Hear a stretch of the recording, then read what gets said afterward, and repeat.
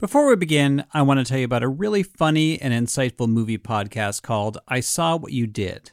Every week, Millie DeCherico and Danielle Henderson share a double feature with a different wild theme and explore how our life stories impact the movies that we love.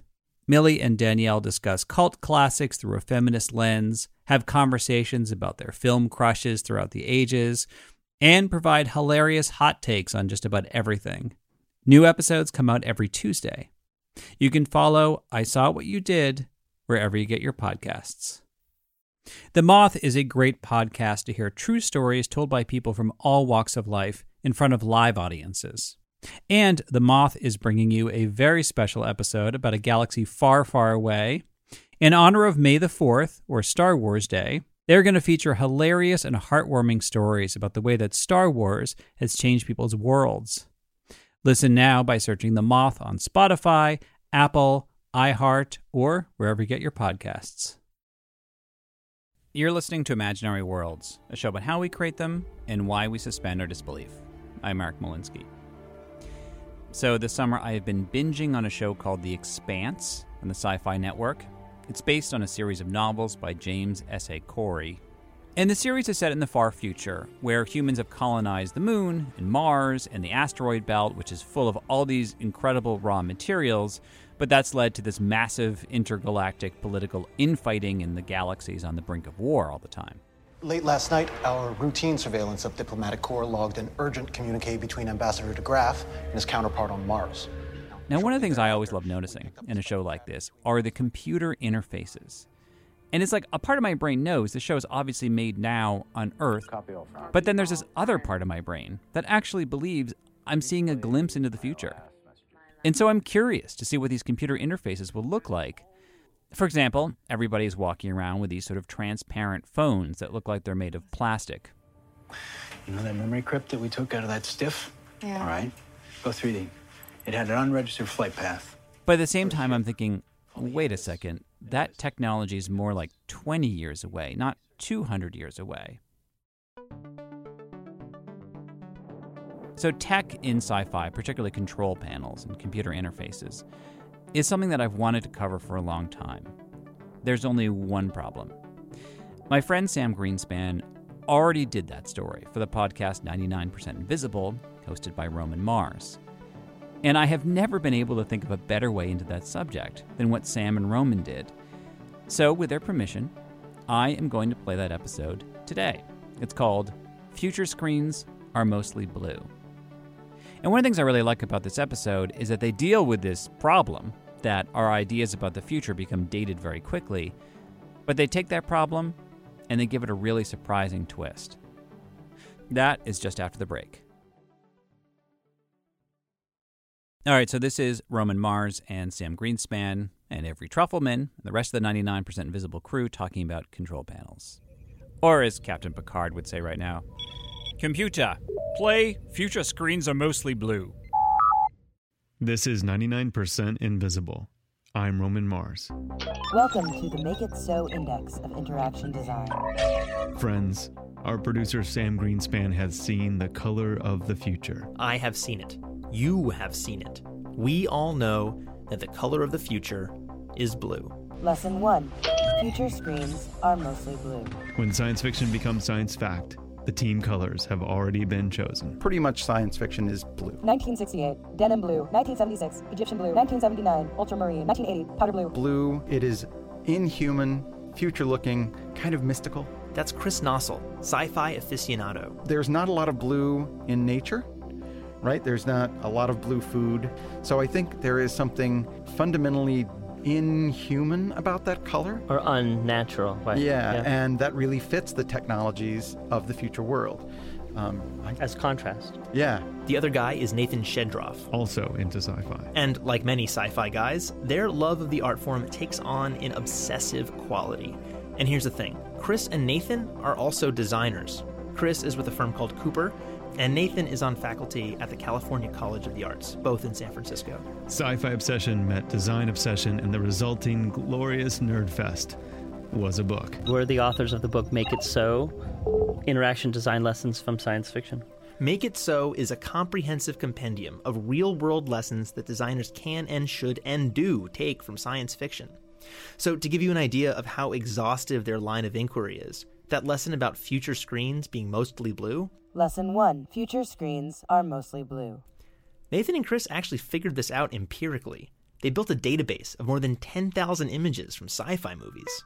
1982, royal blue. 1983, Prussian blue. 1986, mariner blue. 1990, periwinkle. Then I went through and I sort of cropped out the key screens of interfaces, stuck them into Photoshop for a given year, shrunk them down to a single pixel, and then pumped the saturation. 1996, iris blue. 1997, aquamarine. 1999, baby blue. 2000, midnight blue. 2002, aquamarine, again. And from that, they could determine the average color of all interfaces from every sci-fi movie that came out in a given year. And when you lay those average colors next to each other, you can see 1968 to 2011, pretty much science fiction is blue. There are some exceptions. 1973, umber brown. 1977, tangerine. 1991, For 1991, scarlet red. the very red Terminator 2. But for the most part, if you just blur your eyes and glance at it, you can see that it's always blue. 2003, dark cerulean. 2004, slightly darker baby blue. 2005, mint green. 2008, again with the aquamarine, slightly darker this time. 2009, pretty close to that baby blue from 2004. 2010, navy blue. Of course, the point here is not to forecast what technology will actually look like. screens of the future may or may not actually be blue. But sci-fi is about letting our imaginations run wild and create imagined worlds. And someone has to design the experience of characters moving through that imagined world. And even if your sci-fi world is 1,000 years in the future, those choices are in constant dialogue with the present. When Chris and Nathan started this project, they went back to the very first sci-fi film, Le Voyage dans la Lune, A Trip to the Moon by Georges Méliès. It was actually one of the first films, period. It premiered in 1902. And the thing that I noticed when I saw that movie was, wait a minute, where the hell are the interfaces? Because there aren't any. In this future as seen from 1902, you send people to the moon by putting them inside a giant canister, loading that canister into an enormous cannon, you light a wick, and then bang! That's how you get to the moon. The audience and even the filmmakers still had an industrial age paradigm. In their lives, they only ever encountered levers and buttons, maybe. Technology and electricity were kind of a strange and off-putting things. The 1902 audience did not require any type of UI for a lunar spacecraft, which tells you something about living in 1902. But Chris and Nathan say sci-fi doesn't just reflect reality. Reality sometimes reflects sci-fi. That when components of science fiction saturate the public imagination, it can affect how we design things. Case in point, one of Motorola's first cell phones, the Microtac. And it was not a particularly successful phone. Now, the Microtac was a flip phone that opened downward. You held the device in your hand and the mouthpiece flipped down so you could talk into it. And the Microtac wasn't selling. So the Motorola engineers in Illinois took it down the road to the Argonne National Laboratory. And the Argonne engineers immediately said, "Oh, you made it wrong." And the Motorola folks were like, "What do you mean? No one's ever made one of these. How do you know it's wrong?" You know, like on Star Trek. And they said it has to open up like this. The Argonne engineers just expected the phone to open upwards, like Captain Kirk's communicator. Downwards just felt weird. And they went back and made it open the right way, and then the next generation, well, that phone went gangbusters, and it was called the StarTAC. Motorola accidentally happened into a system where their customers had been trained for 30 years of reruns on the right way to do mobile communication. There's actually a whole host of design lessons to take from Star Trek. Lesson 2. Establish a comprehensive visual syntax. Star Trek The Next Generation excelled at creating a holistic visual syntax, and it was probably thanks to extreme budget constraints. They didn't have the production budget to just wire tons of surfaces with dummy buttons and have them lit individually so that they could control them. And as a cost-saving move, they sort of developed this idea of, well, we can just print out film and backlight it under surfaces, and that can serve as the sort of wow factor of, man, there's a lot of controls for this. It must be a starship. Working. Ready. If you've seen one episode, you know what this looks like. A flat screen with a black backdrop and a bunch of brightly colored buttons underneath a glass exterior. They're everywhere on the ship. The bridge, the sickbay, engineering, they're on the tablet computers. Essentially, all of the controls show up that way. They all have this uniformity about them that not only looks cool, but also tells you from a very quick glance that it's related to Star Trek. They even gave the interface a name, LCARS. Accessing library computer data. This computer terminal provides full access to the LCARS computer net. It can be operated both by voice and keypad commands.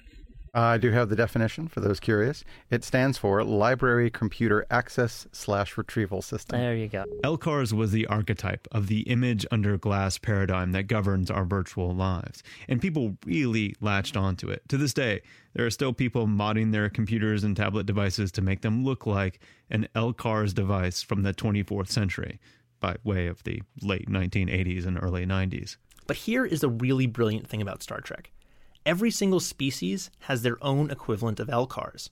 So the Klingon race, for instance, it's all red triangles. The Bajorans have this sort of bluish-purple oval thing, and the Borg have an array of green circles and green lighting everywhere. It's a semiotic lesson for storytelling, right? Green equals Borg, and wherever green creeps, you know the Borg are. That's sort of essentially a visual macro for an entire class of stories. It's their own brand, and they're really good brand managers. Yeah, they have good brand managers. But Chris and Nathan are quick to point out that not everything we see in sci-fi is necessarily good or even feasible. From the minute we started our interview, they could not wait to go off on how much of a waste of time they think gestural interfaces are. Think Minority Report. When you move your arms in space, that's called cardio. That's aerobic exercise, and it's tiring. Lesson 3. Avoid gestural interfaces. Supposedly, Tom Cruise had to keep taking breaks on the set because these things tired him out. That future looked exhausting. Even if conducting your computer like an orchestra turns out to be a dead end, that bad interface of that imagined future can help you think about actual user interfaces of the present. And that's how we can get into apologetics. Lesson 4. Employ apologetics wherever possible. Apologetics is a term borrowed from religion primarily. It's the practice of coming up with rational explanations to reconcile the apparent contradictions inside of a faith. Basically, making sense of the plot holes that surface when various religious stories are stacked on top of each other. This can become applicable to sci-fi.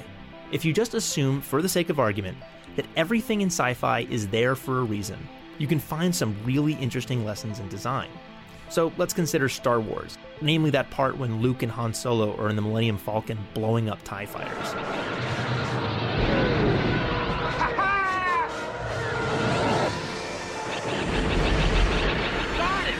I got him! Great kid! Don't get cocky! Now, if we were really in space watching these ships blow up, we wouldn't hear anything. It only takes that moment where you have to describe it and you realize, wait a minute, they're fighting in the vacuum of space. Where exactly is the sound propagating? Because sound is how our brain interprets the vibration of air molecules. Of which there aren't any in space. So why do we hear these ships exploding in the film? The easy answer would be, that's just Lucas trying to make something that feels right to people who were used to World War II film footage. But in fact, if you imagine that scene without the audio, it's a lot more miserable of a task to know where in 3D space are these TIE fighters around me. How would I find them? Sure, you could give me a screen, but that requires me that I take my eyes off of the action. You could give me a heads-up display, which might work, but audio is 360 degrees, much more than my, 120 degrees of vision. So that if that audio wasn't there, then you would expect somebody to put sensors on the outside of the Millennium Falcon and provide 3D sound inside the gunner ship that would put that audio there. So the sound is an interface. The sound is the main part of the interface there, right? Yes, Luke can look at this TIE fighter, but he's also aware that coming over his right shoulder is another one that as soon as this one explodes, he's got to turn his gun and take care of. That's vital to that interface of working. And you can only get there by trying to reconceive why does that thing that seems broken would really work. Okay, so here's another one. 2001: A Space Odyssey, directed by Stanley Kubrick. So in 2001, Dr. Floyd is on a satellite and making a video call to his daughter back on Earth. Hello. How are you, Squirt? What are you doing? Playing. Where's Mummy? Gone to shopping. And then you see his daughter start button mashing the controls on the video phone. But strangely, you don't hear any of the buttons. Now, you can think, hey, that's wrong. What, was the sound designer sleeping on the job? But with our apologetics hat on. But in fact, that's the way it ought to work. If you had a system that was context aware, and that would include awareness of the identity of its user, it would say, I've looked at this conversation. No one has asked this little girl to push a button. She is a little girl of about 5 or 6 years old, and it's indiscriminate mashing. I can safely disregard this as input. It's not a crisis. It's not a selection of any sort. So if you were designing a system that was truly context aware, that's exactly the way you would build it. And anyone who's had to have a telephone call with a kid would know this is actually the way it should be built. And so the inputs to the interface are just not getting relayed. The interface is actively interpreting them. Lesson 5. Interfaces should not just interpret, but also report. That's only broken if you presume that the interface is a dumb capturing device, like a television camera. If instead you reconceive of it as sort of a real-time scanner, interpreter, and presenter, you've got an opportunity there to actually interpret the information. Let's do one more. This one's kind of tricky, but stick with it. Lesson 6. Find the human factor in technological shortcomings. For this lesson, we go to a movie called Logan's Run, where there's this interface called the Circuit, which people of this post-apocalyptic world used to find sex partners. It's Craigslist. It's even weirder than Craigslist. It is a lot weirder than Craigslist. And actually, I'm just saying something. So Logan is hanging out in his apartment of the future, and he turns on this thing called the Circuit, which basically lets him tune in different people who are ostensibly available for coupling. Anyway, the thing about the Circuit is that it's a really clumsy piece of technology. We can see that it takes kind of a long time to tune someone in, and then it's up to Logan to decide a quick yes or no as to whether he wants to pull that person into his apartment or send them back out into the ether. As an interface, it's unbelievably bad. For lots of reasons. Like the male gaze problem alone in this case is just morally reprehensible. But if you can get past that for a second, just notice that the Circuit only lets you tune in one person at a time, and you have to give a quick yes-no answer as to whether you want that person coming into your apartment. If he's going along and he sort of says, oh, number 1's not good, number 2's not good, number 3's not good, number 4's not, okay, well maybe, was it 2 or 1 that was better? Well, maybe I can go back, but you don't see a mechanism to go back. And to make things worse, there seems to be no ability to adjust the settings of what or who you might want. Like the first person that Logan tunes in is a guy, and you can see right away that our hero does not want to pull him or any other dude into his apartment. Pardon my gender or sexuality binary here, but one of the most fundamental things you would name is what's the gender of my possible partners. And he didn't have a single preference setting on this interface, so it just seems horrible. But there is evidence that this design has some merit if you can think of an apologetic for it. Listen. I used to play this game with friends of mine called the 11th Man game. And the 11th Man game, or the 11th Woman game, depending on who you're playing it with, works as follows. When you're sitting in a public place, you pick a doorway and you challenge that friend and you say, okay, I want you to pick one of the next 10 people to walk through that doorway to date, or if you have that sort of friendship, have sex with. Or you will be forced to do that same thing with the 11th person. Okay, so you're with me, you see person 1, yes or no, you say no, you get person 2, yes or no, you say no, you get person 3. You can't go back and pick a previous person. No going back. And if you say no all the way up through the 10th person, you have to take the 11th person. So according to Chris, when you start off playing the game, when you begin to play this, people are looking at negatives. Oh, let's pretend I'm playing with a heterosexual man. He'd be like, oh no, she's too short, or I don't like her hair color, or whatever. And eventually they would get to 11 and go, whoa, I didn't expect that I'd be with a grandma. And then he'd freak out or whatever. But after playing for a while, there's this shift in strategy from looking for reasons to reject someone to looking for reasons to accept someone. Over time, the strategy shifts from that negative view to a very positive one, which what is not wrong with this person, but what is right with this person, and then being satisfied with that choice. And over time, people begin to adopt that positive search mode. So if the designer of the Circuit's computer wants Logan to find a mate that he's going to be happy about, and the limits of the technology are such that Logan can only specify yes or no and can't go back to a previous choice, then displaying a throwaway candidate early on will make Logan more likely to find an acceptable choice sooner, because he's immediately primed to look for the positive attributes in the candidates that follow. Ta-da! It's super subtle, and in fact, I think when I first started talking about this, I kept talking about how bad it was, and then stumbled across this goodness, which is as good a way to get to apologetics as any. I love this game of design apologetics because greater knowledge and awareness usually leads us down a path of miserable nitpicking. And I'm all for good criticism, but if you can apply a design solution to account for a bad design decision in a sci-fi movie, it uses the same critical muscle, but in a different way. And the apologetics are endless. Like, for example, let's take lesson number 3 about bad gestural interfaces. Maybe in the Minority Report world, people were really sedentary, and these types of interfaces were the way to get people to get some frickin' exercise. Strike lesson 3. Gestural interfaces might be okay. Boom. And it leads us to our final lesson. Lesson 7. Find your own design opportunities in science fiction. Since talking sci-fi apologetics with Chris and Nathan, I can't help but look for them everywhere now. I even found one that had escaped them.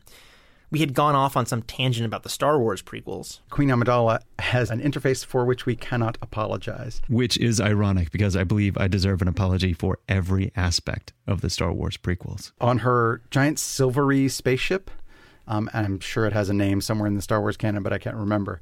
She's got this sort of big panel of controls, but when you review it, the 3 times that she uses an interface aboard the ship, they are for routing a hologram or a volumetric projection across the galaxy. The second time she uses it is for summoning a star chart of a distant planet. I think it's Genosha. And the third is to land her spacecraft on Coruscant. But when you look at those interfaces, the actual interaction she has is to press the exact same button on the panel on the ship to do all 3 things and nothing else. So their gripe is that you see her using the same single button for very different tasks. Right. But I actually came up with my very own apologetic. You know, if she's the queen, she probably has a lot of underlings. And there's probably someone somewhere off screen who does everything for her. And this is the make it so button. I like that. There's like a computer management, communications management room somewhere on the ship, and they're just like, oh, she wants to do something. Great. I like that. It'd be hilarious if she pressed the button and a bell rang in another room. Ding, ding, ding, literally a little bell on bell. a string. It's her dinner bell. It would be the Jeeves button. Right. Do that thing we were discussing vaguely.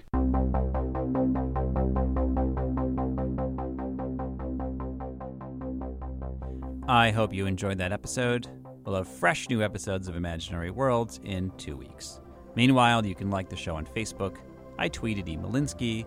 By the way, on the 99% Invisible page for this episode, they have a lot of cool images of these control panels they mentioned.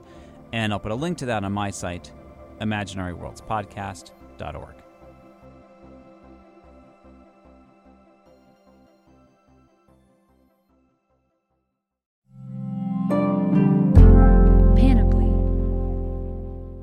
Welcome to a journey into the heart of the Texas Renaissance Festival, the nation's largest and rowdiest celebration of medieval fantasy.